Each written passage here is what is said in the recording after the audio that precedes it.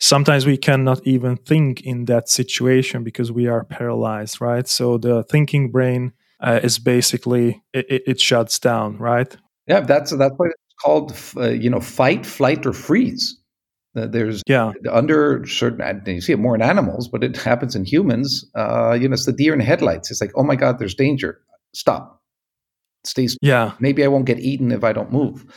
But one thing that I wanted to add here, because I'm always fascinated by the what is available in science around all of these things. And there's one Mhm. book that I've been reading, and I've been taking a really slow approach to reading it because it's to me it's very mind blowing. Which is a book by a neuroscientist psychologist called Lisa Feldman Barrett, and it's a book that's called "How Emotions Are Made: The Secret Life of the Brain." And Wow. this is a Mhm. scientist, neuroscientist, going into how the body creates emotions. And essentially, this book is touted as revolutionary as relativism over Newtonian physics in the field of emotional study.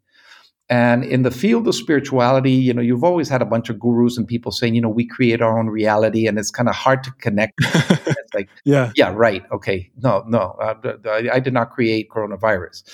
Um, in this book, she goes deep into the neuroscience of how we create reality. Uh, Wow. Basically, she says emotions are not things that are reactions that are in our body to a situation. It's actually the brain is constantly running thousands and thousands of predictions and simulations based on sensorial input and information, and Mhm. then comes up with one final theory that says, okay, let's activate this plan. So if you're walking down a path and there's a stick in the path, your brain, and this is also subconscious, and suddenly there's a stick that says, oh shit, that stick could be a snake. It's like, yeah, let's protect. Boom, that goes to the conscious level. And then what you're doing is you're actually projecting fear onto the situation Mhm. versus Mhm. reacting with fear. Now it happens in milliseconds. But to understand how mind blowing this is that she talks about, uh, she says, when you look at a rainbow has roughly, 6 or 7 bands of color. Uh, Now, if you look at a rainbow in black and white, it's a color spectrum. You see darker and lighter, you do not see 7 bands of color. What happens Yeah. is your brain has a concept of what red is. And then Mm. it clusters everything that is close enough to red and different than the others to create a band of color.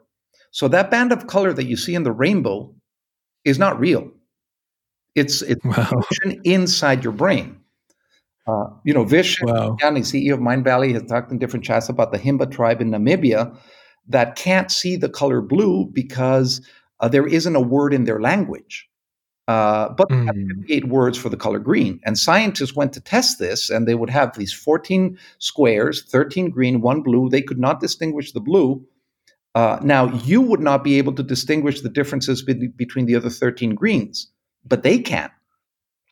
Yeah. So, Wow. so she starts with that. If color, which is as objective a reality that most of people would agree with, is actually a cultural construct, and it is actually created in your brain based on you being taught that red is red from the time that you were very little. Yeah. Yeah. But if you were an Eskimo, you would see thousand shades of white and gray in snow, but you would have a tougher time distinguishing between, a blue and an aqua potentially, because these colors are not Mm. in your environment.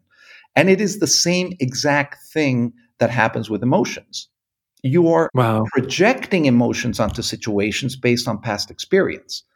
And then I'll finish with this because I could go on for hours on this, and then I'll link it back to why this is so important. Um, is there are, and she shows this in the book, there are 10 times more connections between different parts of the brain and your visual cortex than there are from your retina to your visual cortex. So there's Mhm. 10 times more information being processed of visual memory than actual visual input to create everything that you're seeing. So Mm. sight is a reconstruction by the brain that's done so quickly that you see it as reality, but it's actually your brain interpreting it and seeing it very quickly.